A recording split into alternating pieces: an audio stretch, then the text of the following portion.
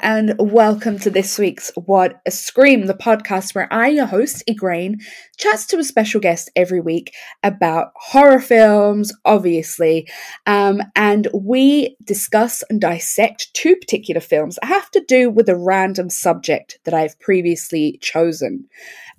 So this week is Sci-Fi Week. It is a subject that I'm quite divisive on. I really like sci-fi that basically stems from Mary Shelley's Frankenstein. So I really like that scientific, medical side of sci-fi. I am not into aliens. I do not like alien horror. I don't like alien sci-fi. I am not a fan in the slightest. It just bores me. It goes over my head. I'm kind of like, meh. I think the most sci-fi that I've ever enjoyed would be like Jason in space. I'm not gonna lie, I was a big fan of that back in the day. So yeah, that would be my extent of like outer space sci-fi. So my guest this week is Dylan McFry, and together we are chatting about two different sides of the sci-fi spectrum. So Dylan chose Alien, of course, the ultimate alien horror, and I chose The Fly by David Cronenberg, starring Jeff Goldblum and Geena Davis, as that is one of my favorite sci-fi Frankenstein-esque movies. Yes, I hope you enjoy it. Let me know what you think about sci-fi. Are you a fan of alien outer space sci-fi? Does that freak you out? I think that's my problem. It just doesn't freak me out all that much. I'm pretty sure if there were aliens out there, they'd take one look at us and go, you know what? We're just going to stay away from them. They kind of look like, they're about to implode themselves. It's all good. We're off. I really don't think they're ever going to invade us. I think there are better planets out there with better resources, better beings. So I think we're safe from the alien guys. Whereas I think we're constantly under threat from ourselves. And that's why I like Frankenstein-esque sci-fi so much. So yes, here it is, my chat with Dylan McFry about sci-fi. So I would like to welcome to What a Scream, Dylan McFry. How are you? I'm doing very well. How are you? I'm good, thank you. How's your little corner in the world? It is cooling off a little bit. We had a lot of rain from the hurricane that was hitting the southern part of the U.S. here recently, and it's brought a little bit of almost fall-like chill to the air. And normally down here in the southern U.S., that does not last, so I'm sure we'll get hit with 90s and 100s again every day coming up soon. But other than that, it's been pretty calm, I guess. That's good. Yeah, we've been getting quite cold weather in Ireland, which is kind of unusual because usually it's still quite warm at this time. So it's a bit cold. It's kind of nice because now is, spooky season time, and not that we need an excuse to like watch horror, but it just feels more atmospheric. No kidding. Down here, we have not had very cold Halloweens lately. I think cold weather has been jumping back more and more as the years go on. Like now it's probably Thanksgiving before we really start seeing a lot of coldness. Halloween's been almost warm. So if we can get a cold Halloween, that would be amazing. Yeah, definitely. So would you like to introduce yourself to listeners of the podcast and tell us what you do? Absolutely. So again, my name is Dylan McFry. I am a high school science teacher in Calhoun, Georgia in the United States. If you can't tell by my voice, I don't think it comes through quite as strong as some people I'm around, but the southern accent is real. Like I said, I teach high school. I do love that job. I just moved recently. I am getting married on Halloween this year, so it's coming up very fast. So obviously we're big Halloween people. I got engaged in Salem, Massachusetts this past, it was actually last October. Mm-hmm. That's been a lot of fun. And currently I also am a co-host on a podcast that we created called the Drunken Drive-In Podcast. And it is a movie review podcast, which that's never been done before. So I think we're really onto something original here. I think we're really going to stick out. But all joking aside, we didn't want to. We almost did a horror movie podcast, but we decided that we really wanted to just do all genres. Mm-hmm. So we really kept it open. So we've done everything from The Witch and what else? We've done Freaky and Army of the Dead. So we fit in some horror, but at the same time, we also just did True Lies with Arnold Schwarzenegger, and we've done Gran Torino and other things. So we kind of span the whole list of genres. And the drunken part comes in. We also try to drink and review an alcohol along with the movie, and hope we try as much as possible to use one that was featured in the film itself, or at least inspired by it. Yeah, that's great. And do you find it's easier to review with alcohol, or are you slightly like, because I've tried a few times, you know, there's been a few episodes where I've definitely had a drink and I listen back and I'm like, oh dear God.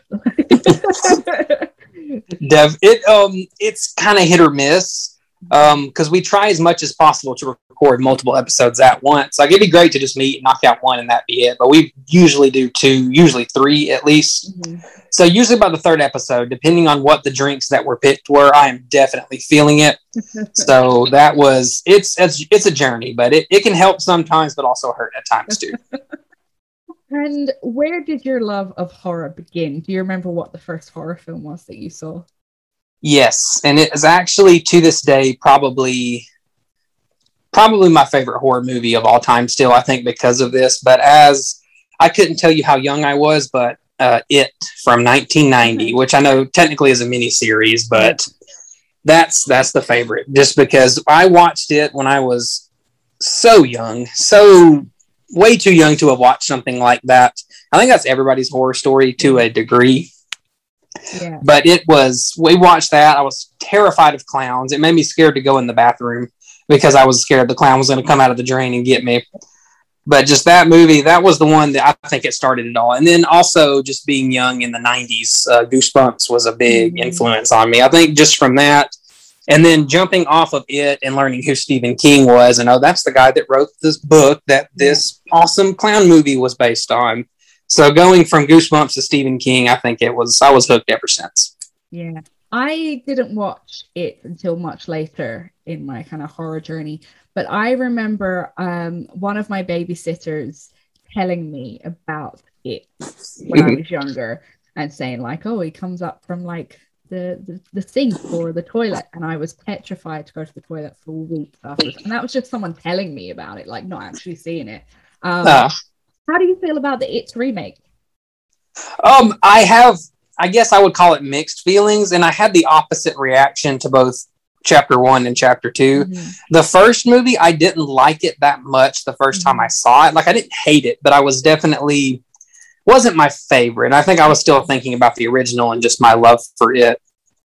But the more I've watched it since, the more I like it. So this is part 1. Like, I've watched it a few times since then, and every single time I watch it, I like it more and more. Like, I'm still not huge in the whole really choppy CGI type shots, and it has those moments. But I like it more that I watch it.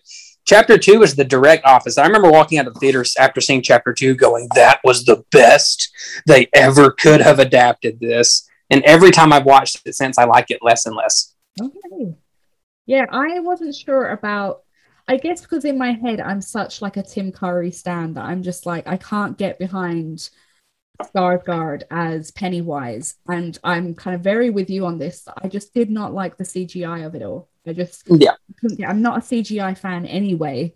I'm very into practical effects, but I just couldn't get past it, and so it kind of lost the original kind of something that the original had, which was like downright scariness because it was real, because it was all practical effects.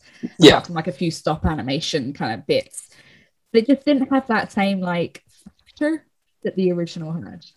Yeah, it was. I heard somebody, I don't even remember who it was. I listen to so many horror movie podcasts and things like that, but someone mentioned that Skarsgård's Pennywise just looked so threatening and so scary, because the whole point of the clown back in the day was to draw children to him. Because, back in like the 50s or whatever, clowns were sort of seen as like, clowns are for kids' parties and kids love clowns. So Tim Curry he was so scary, but at the same time in such a weird way, and that you could picture kids like coming up to him and like, yeah, I want a balloon, and just wreaking havoc that way. Skarsgård is like, I don't want anything to do with this guy. You definitely hit the nail on the head there, because clowns are meant to be like, as you said, kind of welcoming to children, but Tim Curry had that uncanny thing about him that you're like, okay, he looks kind of okay, but there's something quite not right with him. And that's why it's really fucking scary.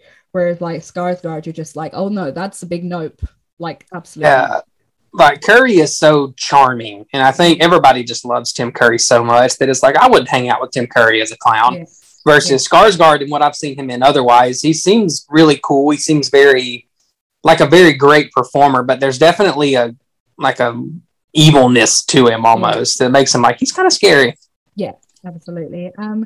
So let's move on to our theme for this episode, and I guess you being a science teacher is quite a good match. So the theme for this week is sci-fi horror, aka science fiction horror. Are you a fan of this type of horror?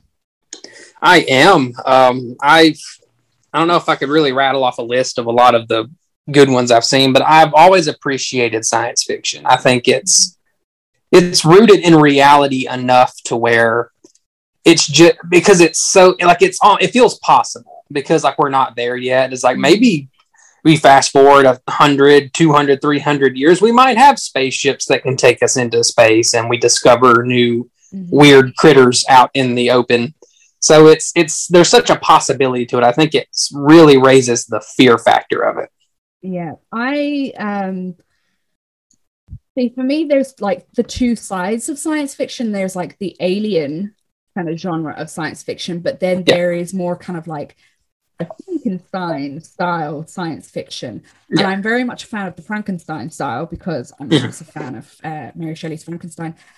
I don't like aliens, and I don't get the thing with aliens in space. It's just, I feel like I say this a lot on the podcast about certain subgenres, but I'm just not a fan. So it was kind of interesting looking at the two like sides to science fiction horror. So in your opinion, what divides straightforward science fiction such as like A Space Odyssey from horror sci-fi? Oh, that is a really good question. I think science fiction is concerned, which I mean, both of them really, science fiction and science fiction horror, they look to introduce a concept of possibilities. And it's a possibility of what if fill in the blank. Like what if humans could create humans from spare parts, or what if humans could make a ship and go into space and grab an egg and take it back and all this. I think where you veer into horror is when you really start to explore just how many things can go wrong.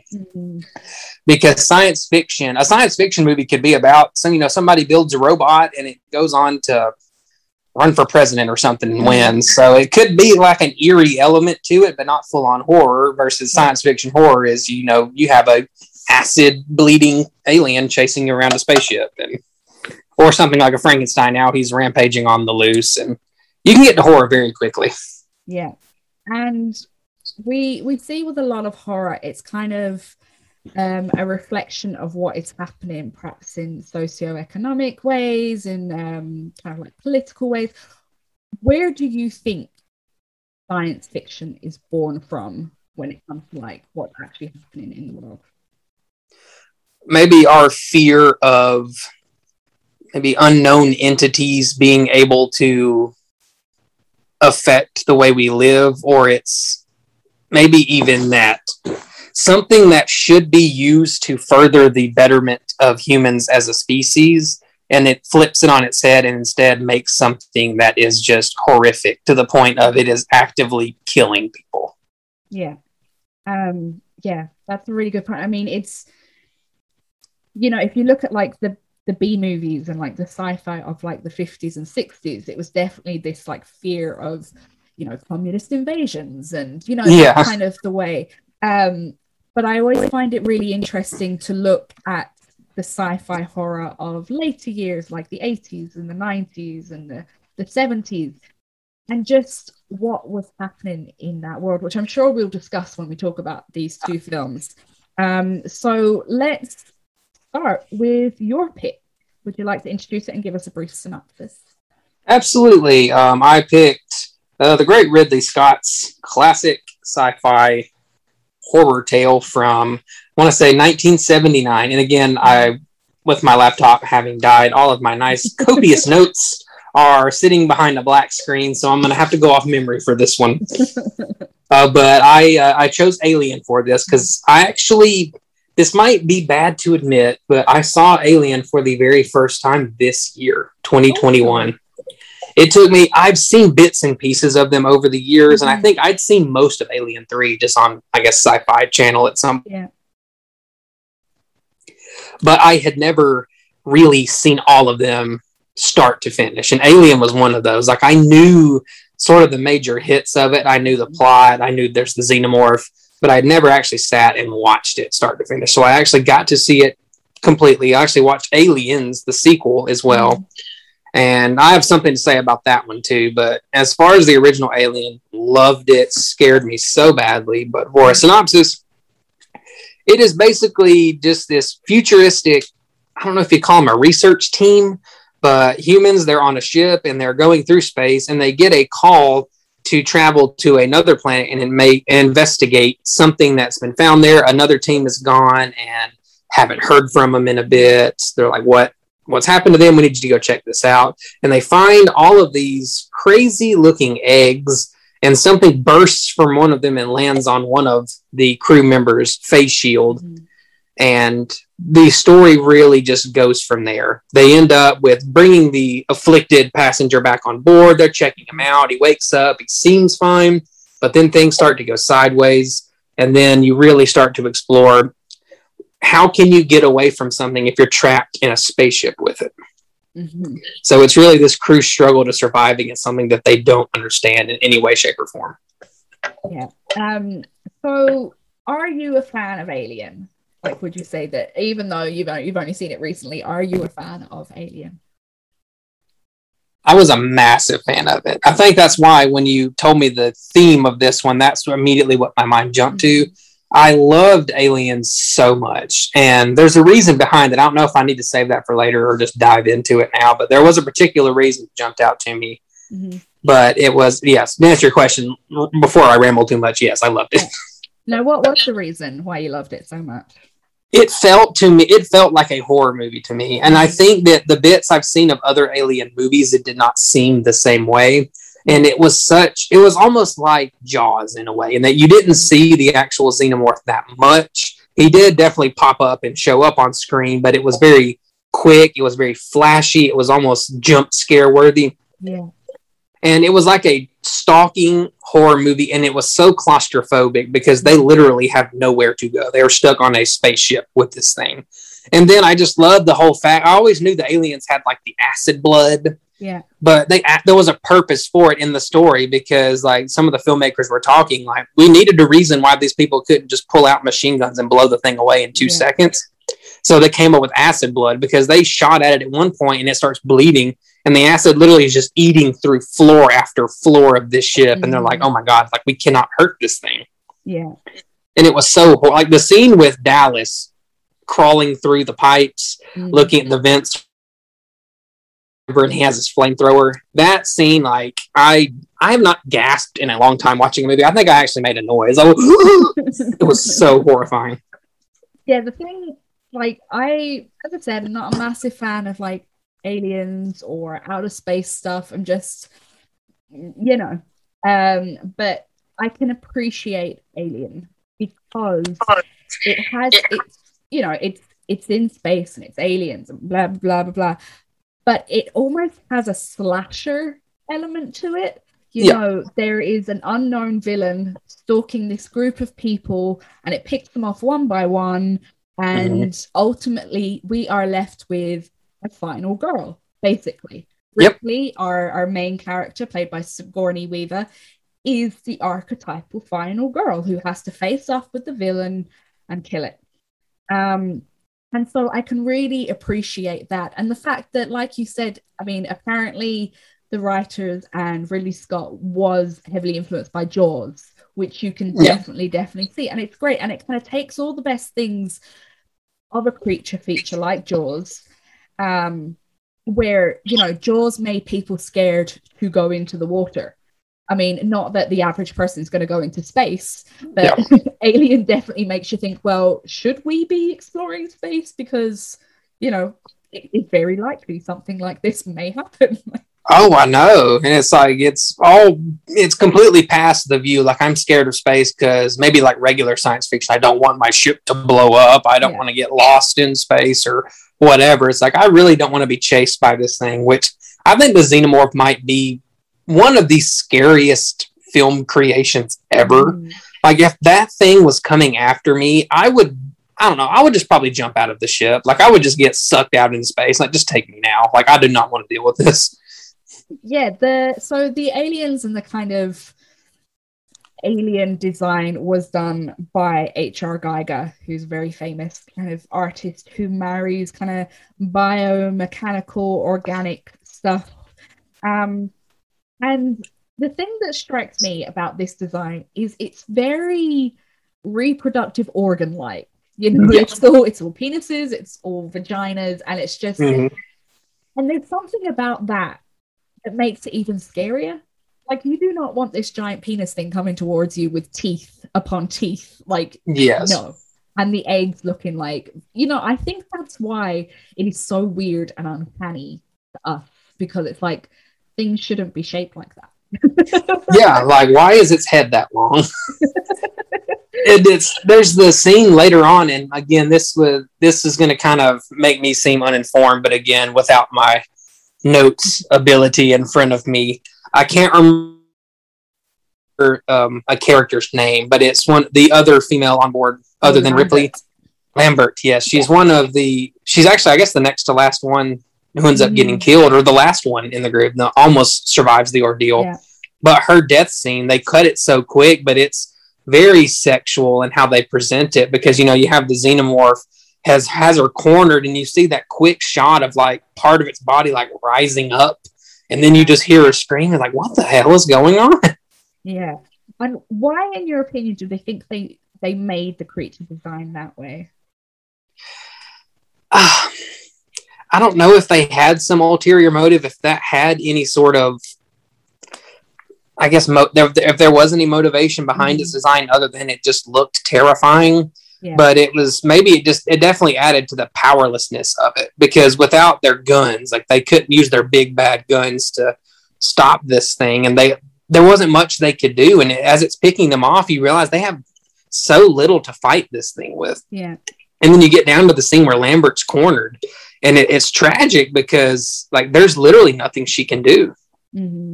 I read somewhere that, and like, I kind of want your opinion on this, that the Ridley Scott and some of the kind of visual designers wanted to represent kind of male sexual assault, and that they kind of flipped it in, you know, what if the tables were turned? What if, you know, I mean, in a lot of horror films we see female sexual assault, but what if we flipped it, and so it is a man being assaulted, if you like, having something put inside his body that he doesn't necessarily want, and, you know, wants to get rid of, and, you know, all this kind of, it's got a lot of like undertones of like bodily autonomy and sexual assault.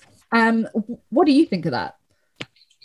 I could definitely see that, because John Hurt, his character is the first one. He's the one that has the baby alien latch onto his helmet, and you think he's fine because I guess he's in a coma for a while, but then he wakes up and he's like, I feel okay. And then we have probably one of the most infamous horror movie scenes of all time, the dinner scene, and the chest burster appears.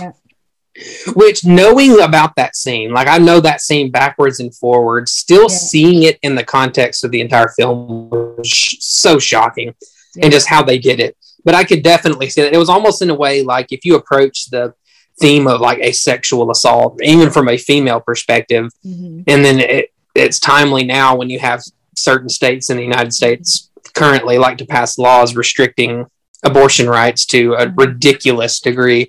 And I can get vibes of almost being stuck with the progeny of someone who sexually assaulted you, because that thing is stuck in him. He has no say over it, and then it bursts out and kills him. Like, everything about him is affected by what happened to him. Yeah, I definitely think that I mean, it's a scary scene from the get-go anyway, because it's like this, the very first scene where the face hugger like breaks through his glass helmet and like attaches Ugh. itself, and it's like artificially letting him breathe, and it just looks so scary, like, because you don't know what it is. This like crab-like spider thing is stuck in his face, and then you think it's okay, and that's when it births forth, and it's like this forced reproduction, and it's just when you start looking into the undertones of it, it's even scarier. And you're like, well, shit, Ridley. Like, you gotta I just want to watch some aliens, man. Yeah. So the actual character design of the aliens, I know we chat about like the phallic symbolism of it, but it's also got a very organic kind of insect-like, beetle, cockroachy like feel to it, and especially when we think about how hard it is to kill. Do you think that kind of adds to its scariness as well? Absolutely. It's like it evokes the same feeling of if you're in your own home and you see like a cockroach crawling, because cockroaches, they're so intimidating. They're so it makes you feel nasty, and sort of along our assault allegories, like it makes you feel violated. It's this feeling of there is something in my home or in my property and my space that should not be here. I don't want any part of this. This, like, I had no say in this. And it's so threatening looking, and there's like a nastiness to it. It's like, ugh, it's the same insect feeling. Yeah. I mean, we don't really get cockroaches here in Ireland unless it's like really, really bad. But I lived in Australia for a little bit where it is. Oh my gosh. Cockroaches everywhere. They're so common. You get everything. And everything tries to kill you in Australia. But I remember the house I lived in, there was this one cockroach that used to come out at night, and it would like scuttle over your feet in the kitchen, and it would terrify me. And I remember one night, this is going to sound really crazy, I remember one night I literally camped out in the kitchen with a butcher's knife and waited for it to come out and just like got it. But every time I see that face hugger and then the little alien, the little chest burster, like I just get that same kind of like, oh, like that same shiver, that same like grossness and it. Something about the image of you sitting in the kitchen at night waiting for a cockroach to appear with a butcher knife really gave me the idea for a very quick, like 60 to 70 minute, like psychological horror film about somebody being stranded in a cabin and they're like hunting this thing. I don't know. I just got major like independent movie vibes from that story. That was beautiful. Maybe we should write this short film. We might do this. Yeah. So let's chat about the team and the characters and the actors and what they kind of bring to the table when it comes to this film. What do you think of this team? They're almost like I saw them described as like space truckers. You know, they're not scientists, they're like engineers, and it's a captain, and they're all quite a rough and tumble crowd apart from Ash, the science officer. What do you think of the team? I was a big fan of the team for that very reason, because I don't want to say like nerds, but like it's like everyday people in a way. Yeah. And it's not like super brainy scientist people. It's almost like people that you feel you can get behind. Yeah. It's like just normal, regular people that you might rub shoulders with on any given day. And you have the chance to see them. And also it gives a chance to, it's like they're at a disadvantage from the beginning, because maybe a group of like enhanced scientists, very accomplished scientists, might have immediately like devised some way to escape the situation or contain the alien. But these are like regular people. They just work on ships. Like they're not qualified to deal with this. So immediately they're in over their head. Yeah. I, like yourself, I really kind of related to them as characters. Like I find that when you're watching a movie, especially a horror film, and there's these characters who are like super intelligent, super scientists, or like they're very, very beautiful Hollywood actors. Yeah. It's really difficult to connect with them and to relate to them. And so when you know, something happens in the film, you're just kind of like, you don't really care. Whereas with the characters in Alien, I really related to them because I'm like, okay, I'm from a similar class system, or, you know, I can understand why like Lambert is quite, I hate using this word, but like she's the hysterical woman. You know, she's the one that screams and cries a lot, which is like a completely natural reaction to what is happening. Yeah.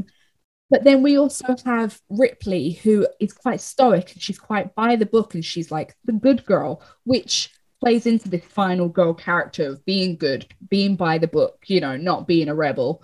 And so I just found characters really endearing. So when things happen to them, I was really upset. Like I was really upset when the captain, and it was and again, like you said, it was a really scary moment when the captain was taken in the yeah. Yeah, Dallas's death scene is Tom Skerritt. That guy, I know he's been in a lot of movies. I really haven't seen a lot of movies he's in, but I like how he was very reserved. Like when I used to look up things, even though I hadn't seen it. Like I would try to look up things about the movie. And when I heard about this character, Dallas, I always pictured him being sort of like this meathead macho type of dude, almost like someone like Dwayne Johnson playing his wrestling character, The Rock, just over the top. But he was so reserved and so quiet. And he was like a regular dude like the rest of them. And I remember being very affected by the late, great Harry Dean Stanton's character, Brett, his death scene, like looking for... And why can't I remember the cat's name? What is the cat? Jonesy, yes, of course. He's looking for Jonesy, and that scene, because that's the first scene we see the fully grown xenomorph, and I just remember I knew it was coming. I was so worried about the cat at the same time, like I was really afraid the cat was going to get taken by... Yes, but he just seems so harmless and just like almost like an uncle or a grandpa or something. It's like I don't want anything bad to happen to this guy, and sure enough, he's the first one to go. And I had so much empathy for all the characters, apart from Ash, which I guess we should kind of move on to because that plays into one of the twists in the films, which is we find out Ash isn't actually a person, he is an android. So what did you think of that twist? I knew some about the movie, but that was one I did not picture. I knew something seemed off about him. I don't know if I would have gone as far as to say that I would have pictured, like I would have guessed that he was an android, but something definitely seemed off about him. He seemed a little too into what was going on, but it definitely made it a very fine science fiction touch to the proceedings, because he added to and he helped explain the whole concept of the reason Mother was against them, and he could reveal the real reason why they were brought out there, and they were fodder, almost like pigs to the slaughter in a way. Like they wanted those eggs. They didn't care what happened to any of these people. Like they were being exploited. I really liked the way they kind of used him as like a red herring as well. So like when John Hurt's character gets the face hugger on him, and Lambert and Dallas are with him, and they're like, open the hatch, and Ripley's like, I can't, like it's gonna break quarantine, like I cannot let you in. And it's actually Ash that lets them in, and when she questions him about it, he's like, oh, I couldn't leave them out there, like what would you have done, you know? And it gives us this, oh, maybe he is like, even though he comes across as quite kind of, you know, unfeeling, kind of unemotional, not quite on the same level as the other members of the team, but maybe that's because he's the science guy. And that gave him a little bit of humanity. But then as it goes on, we start to get that kind of uncanny feeling about him, and it starts coming, and then we see like the white sweat almost. That is probably one of the grossest things. It's so weird, like in a film about aliens with like acidic bright green blood, for some reason Ash's like white blood, sweat stuff, milk that comes out of him really freaks me out. Yeah, it actually, once I got into watching The Fly, and that when I saw some of the puking scenes, I was like, oh, that makes me think of the blood from Ash from Alien. So yeah, I really thought Ian Holm in this was fantastic as Ash. Like it was just such a nuanced performance that it didn't give it away from the get-go. I really, really liked his performance. It was very good because he imbued Ash with enough humanity that you couldn't immediately guess, oh, this is a robot. Yeah. But he also held enough emotion to make you suspicious of him. So he both turned you off of him, but turned you onto him at the same time. So that really takes a fine actor, I think, to pull that off. Yeah. So this might be a bit of a difficult question, but what do you think is the central message of Alien? Trying to think of a way to word this concisely. And I can't think of a particular term to use for like this entity that I'm thinking of. Mm-hmm. I feel like I have to go with corporations. So that feels right. So I'm going to go with that. Corporations will exploit working class people for financial gain at any cost. Mm-hmm. Like unnamed entities, if they think they can make discoveries, if they think they can make groundbreaking scientific discoveries, financial, anything that they think will benefit them in some way, they will not care who dies in the process. Like they would wipe out 50 crews just like this to get that xenomorph egg or that specimen or whatever they were specifically after. I think it's just something about the exploitation of workforce labor to the point of even not caring about their lives. Mm-hmm. Yeah, I completely agree with you. I would have said the same thing. Especially thinking about perhaps the culture that Alien came from. So back in like the late 70s, we were heading into the 80s where, corporations and capitalism was really starting to gain traction and was becoming like a massive thing in America. And whereas before science fiction, like we said previously, it was come out of a fear of the Russians or the communists or, alien people. Whereas now the science fiction that came from this late 70s film, it was really concentrating on what we don't know about what we think we know. So, if we relate it back to the film, the crew thought they knew who they were working for and what they were working for and what their was. Whereas it turns out it wasn't that at all, and it was something completely different, and it put them in danger, and the corporation didn't care at all. And I feel that's what the state of especially America was going through at the time. And I think that was the central message that Ridley was trying to kind of get across. Yeah, it's so tragic because they were all lied to carry out something that was obviously extremely dangerous to their well-being, and they don't know what they're going into because this person or entity or corporation or whatever told them, hey, this is this run of the mill, go see what's going on here, come right back. They have no idea what they were actually sent there to do. Mm-hmm.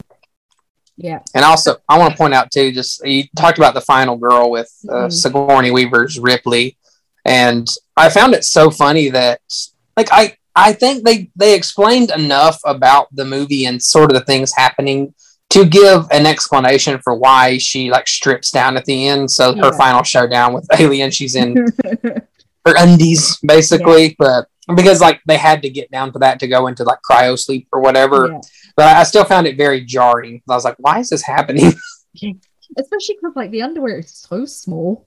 Like I know you see her arse crack, and you're just like, why is this underwear so small? I know, like you just established that these are all like working class, like they're not like goody people, and then like why is she wearing almost a thong in a way? It's like, would she really be wearing that?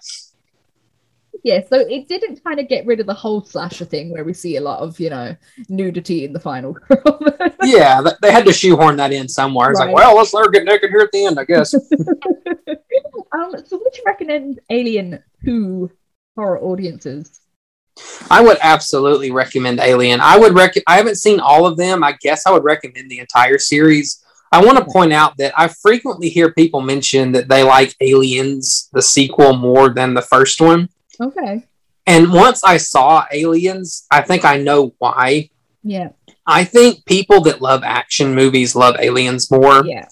And horror fans love Alien more because Alien is that Jaws, really slow burn horror film slasher in a way. Aliens to me felt like Starship Troopers. Yeah. There was still a scary element to it because this is still a very scary creature. And then in that one, we're introduced to the concept of the Queen and all that, which is horrifying. But at the same time, you know, it's Bill Paxton's funny one-liners. We have Jeanette Goldstein playing this awesome badass. You have this wonderful cast of characters. But it's like a shoot 'em up, like Starship Troopers type movie. So I remember being a little disappointed in Aliens because I was expecting more of the same from the first one because I love this one. I can't recommend it enough. Yeah, I definitely agree with you. Aliens is definitely more of a sci-fi action and definitely falls into the same vein as like Predator. Obviously, kind of got thick connects with Predator because of the Alien versus Predator. But yeah, it definitely felt more of like they were going to utilize that kick-ass woman action hero kind of. I think I've only seen Aliens once or twice, and the only thing that really sticks out for me is when the little girl's like, they mostly come out at night, mostly. And that kind of sticks out for me. But I've seen Prometheus. I didn't like Prometheus. I was like, this I don't like the way it gave reason to anything. Whereas I think the reason Alien, the film, is so effective is because there is no reason. You're like, what is this alien doing? What's happening? I have no clue. And it's very like ambiguous. Whereas obviously in Aliens, it gives more of an explanation. And in Prometheus, it's this whole big explanation and backstory. And I like it when things are a bit more kind of, but why? Yeah. I think you can really,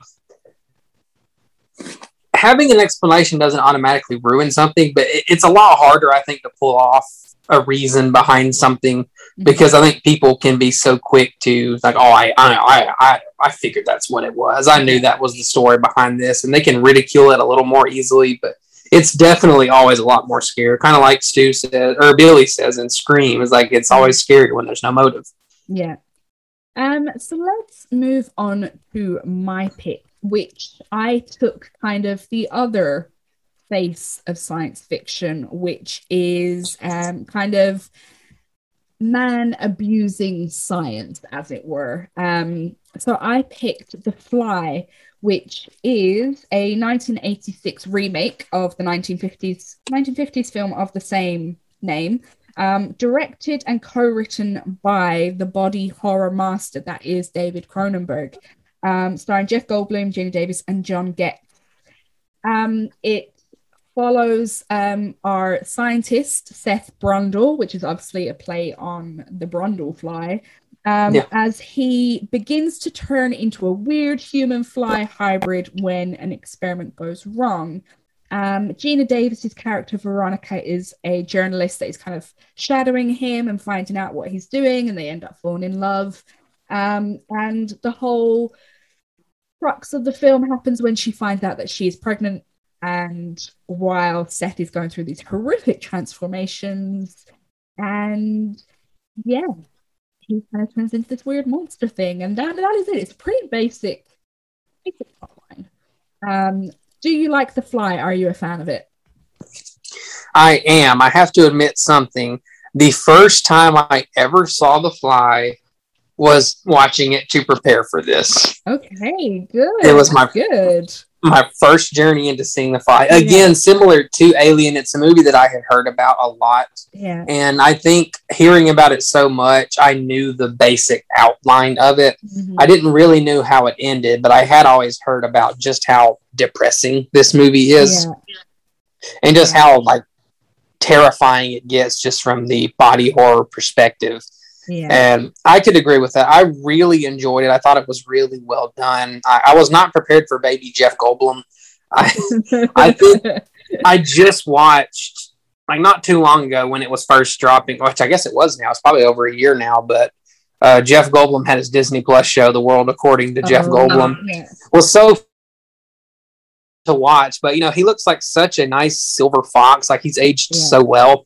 But I've gotten almost used to older Jeff Goldblum. So going back to like pre-shirtless Jurassic Park Jeff Goldblum, I was like, oh my gosh. I wasn't ready for it. Yeah, it's very strange because like like I know him from Jurassic Park, and I know him as kind of like, you know, the internet's daddy at the moment. Everyone's Jeff Goldblum. And then when you go back and you watch this film, you're like, oh dear God, like that. No, now I just have this image seared into my brain as like Jeff Goldblum falling apart on screen. Yeah, and it's horrific. But I really like The Fly because as I said, I'm a massive fan of like the Mary Shelley Frankenstein vibe, of like scientists abusing science, and whereas it should be used to further humankind, as you said, it has gone horribly wrong and shit goes south and weird things start to happen. So Jeff Goldblum's character Seth, he creates these transporter type machines, but he accidentally gets into one night when he's drunk and kind of like desperate to just further along his experiments. But a brundlefly goes into the machine as well, and this is why he turns into this weird hybrid. But the thing that really sticks out for me in The Fly is this practical effect. Like, as I said, I'm a massive practical effects fan, and the makeup artist Chris Wallace, he actually won an Academy Award for his makeup effect. And I just, they're so gross. Like, I would never really usually have visceral reactions to things, but the first time I saw The Fly, I was like, bleh, bleh. What did you think of the practical effects? I like that that's what you mentioned about it, because I mean Seth was that way too. He was the puking scene in particular, the eating, like this. I agree with people that say it's such a depressing movie because you just have the tragic love story element that him and Seth and Veronica had just connected. They were really falling in love, and then that happened. Yeah, because Seth just seemed like such almost like emotionally underdeveloped person. Like, he's a brilliant scientist. Obviously, he created this thing that even to this day, no one has even come close to creating themselves.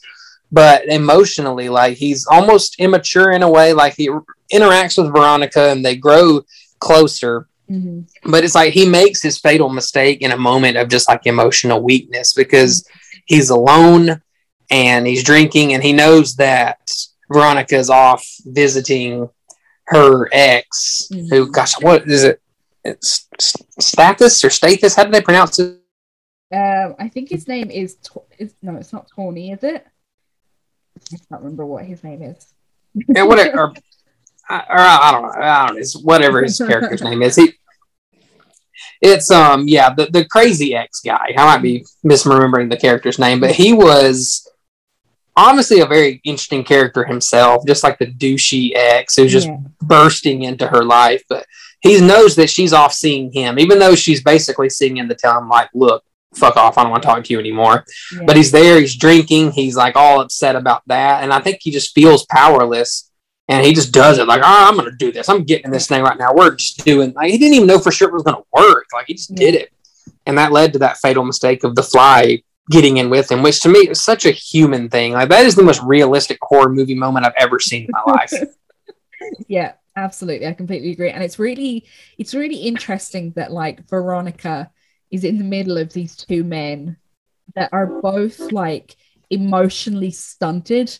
Like, her ex is obsessive, he is possessive, he's like the worst human being ever. But then she's got Seth, who, because he's thrown himself into his work and his experiments, he doesn't quite know how to act and how to kind of be mature about being in this new relationship. So it's really interesting how she navigates the two men, and really she's just like, would you fuck off? Like, just fuck off and stop trying to, control me. Which is really interesting when we get onto a later bit where she finds out that she's pregnant, but because she knows what's happening to Seth, she wants an abortion.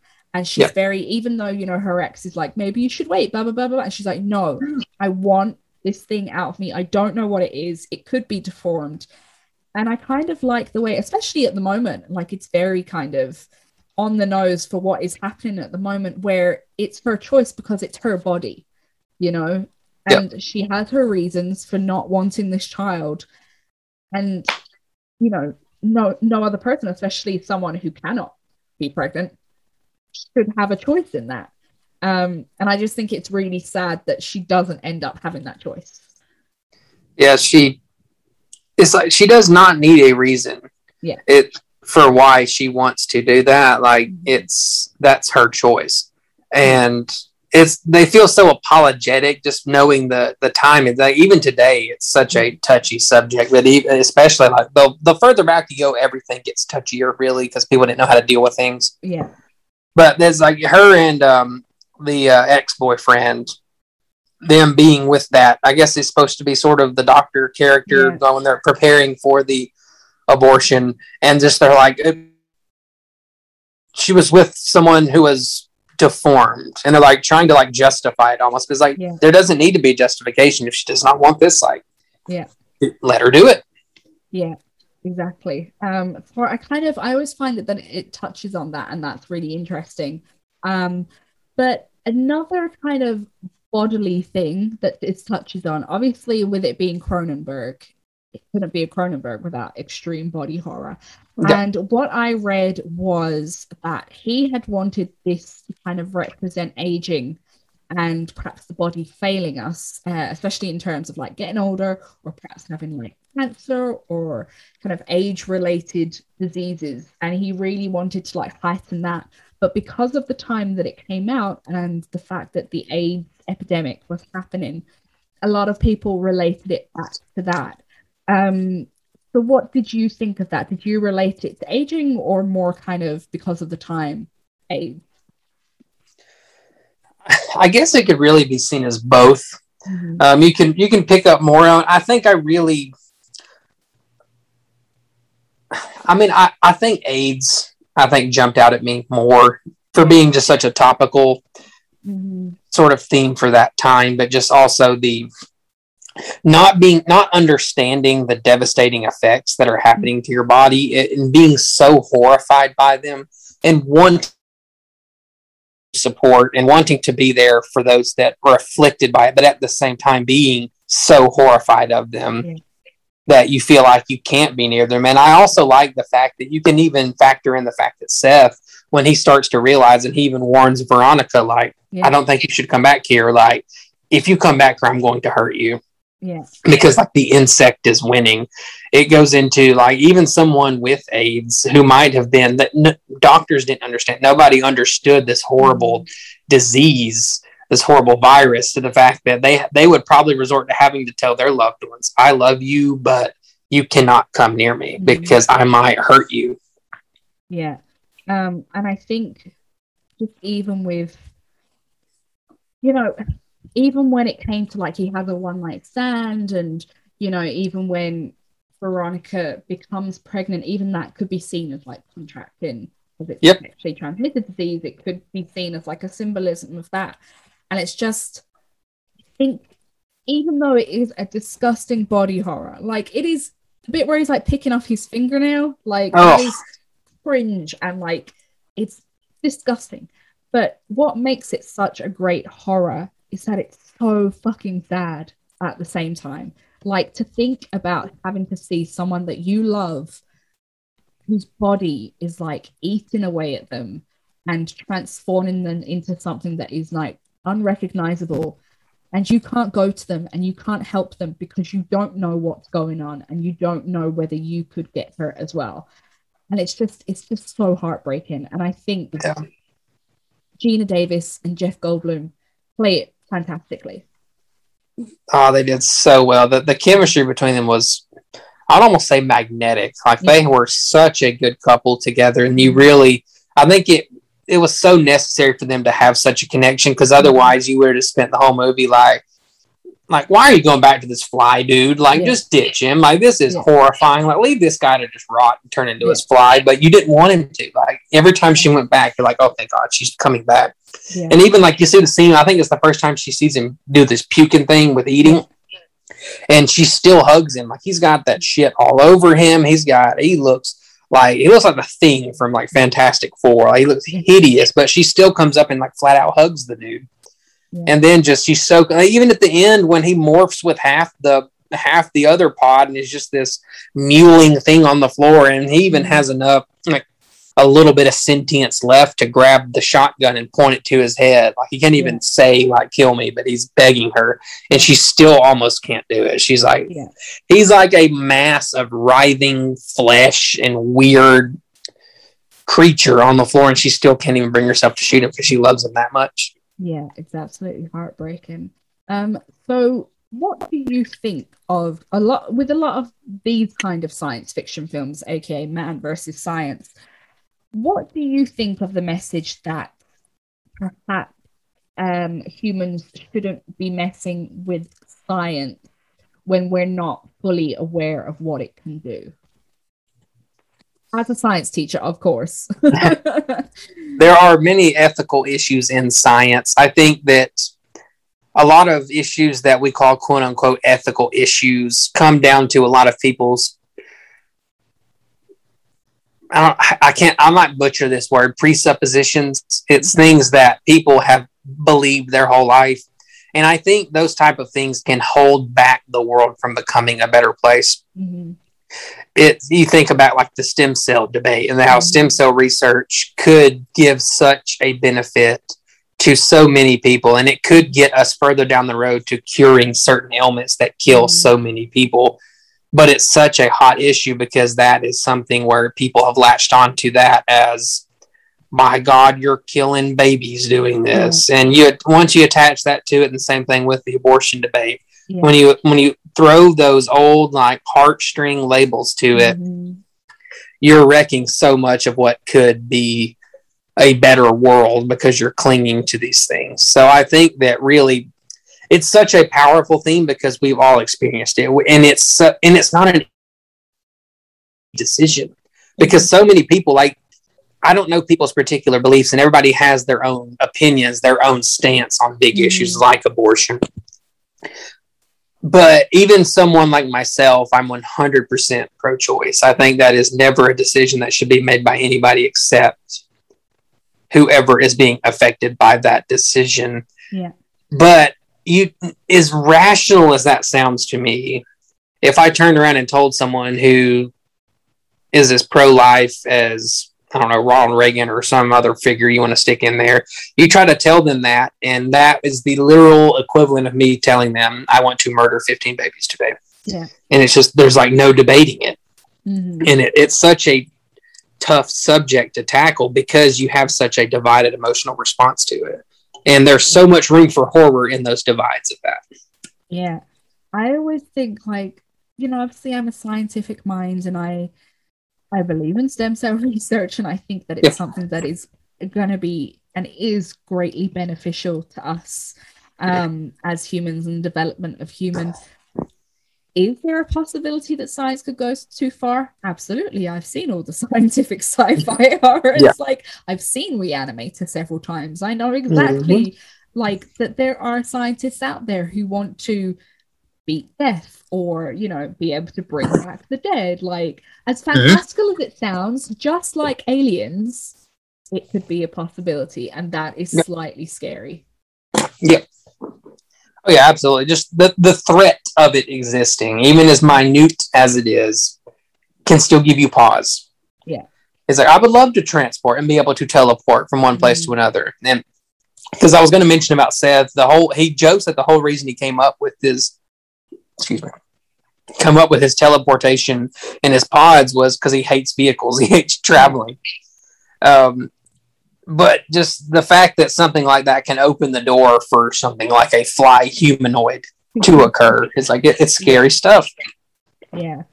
So would you recommend The Fly to horror fans?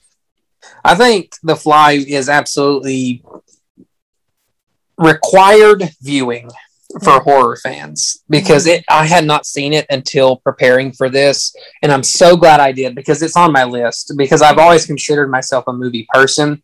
But there's so many movies on my list of movies that I have not seen that are probably very embarrassing to admit. And to me, being a horror, especially a horror movie person, The Fly being on my I haven't seen list, same with Alien.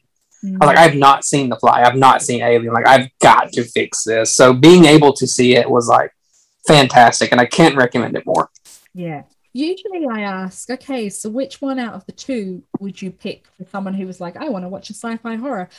But I kind of feel like you have to watch them both. Like a good double bill, I think. When you take the two sides of sci-fi horror, I think I wouldn't be able to choose between the two of them.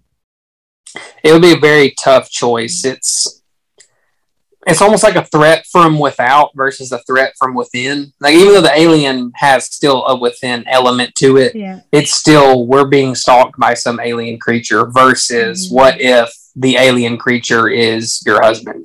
Yeah. So there's such a deeper, like, they're both very emotional. They're both, it's like different stories, but they have so much of the same things going on with them. Yeah. So a double bill would be good. Yeah. So a bit of a tough question here. What do you think is the future of sci-fi horror? I think we're going to get hit with so many pandemic quarantine movies coming out in the next years, decades, and so on that we're just going to be so sick of it. And we don't know where this is going because, like, we thought for like a split second that things were getting back to normal, and hey, let's all, like, you're even seeing like commercials and theaters opening back up and like, we're getting back to normal, everything's fine, and then Delta variant shows up, and so this could be ongoing for years and years. So we don't know what a normal future will look like. But I think the future of science fiction is all going to be based on, I think we are so set for science fiction horror in the future because we're seeing it in our lives. We are seeing a world where people, for about a few months' time, all united around the concept of we need to stay home to try to get a handle on this. Yeah. And once we barely did that, and I say barely because there were still people probably in the midst of like the main, like early 2020 quarantine period of like, by God, I'm not doing this. And I do that voice a lot because I live in the southern US, which does not have a good reputation. And it's 100% earned because I'm surrounded by people like that all day, every day. But they held it together for a few months. And then when it finally let up just a little bit, said, all right, we're back out in the world, throwing our masks away. Life is back to normal. Actually, it's not. The Delta variant survived. People are still dying. It's still just as bad. Nope, we already said back to normal. We're going back to normal. And so it's like we are set for science fiction in the future because we have seen humanity unite for a brief time and then get tired of uniting for the greater good, and they just stopped. Yeah. I honestly completely agree with you there. I think that is going to be the fuel, the spine of future sci-fi horror. I'm just hoping they don't do the typical pandemic outbreak films. I hope they're a bit more inventive with it. So before we go, I know you said that It was your favorite horror film. But what is your second favorite horror film? Or perhaps a horror film that scared you the most? Scared me the most. I think I'm going to give two options. I'm going to give one that scared me as a kid versus one I think that scares me a lot now. Yeah. When I was a kid, a movie that scared me a lot was The Exorcist. And I'm not going to lie and say it doesn't scare me now. Like, that is a very freaky movie, but something about when I was a kid, I was petrified of that movie. Like, I saw it again, probably when I was a little too young to watch that and really understand a lot of what was happening. But it was so scary. I can watch The Exorcist now and be pretty fine. It was just one that just held the fear button down on my heart when I was a youngster. But a movie that has had almost the same effect on me since I've been grown, like to the point of I'm scared to turn off the lights as I'm going to bed at night, was, I would say, probably Hereditary from 2018. Okay. That one, for some reason, just the tone of it and everything that they accomplished in that movie, like, had me afraid to walk through my dark house to like get water out of the fridge. Yeah. And The Exorcist did that to me when I was younger, and Hereditary did that to me I think I saw Hereditary for the first time. It was before quarantine. I think it might have been 2019, so like the year after it came out. Yeah. But in 2019, I think I was 29 years old, so that was 29-year-old scared to walk through the house at night. So would you say that perhaps like demon or possession horror is kind of like that's what gets you?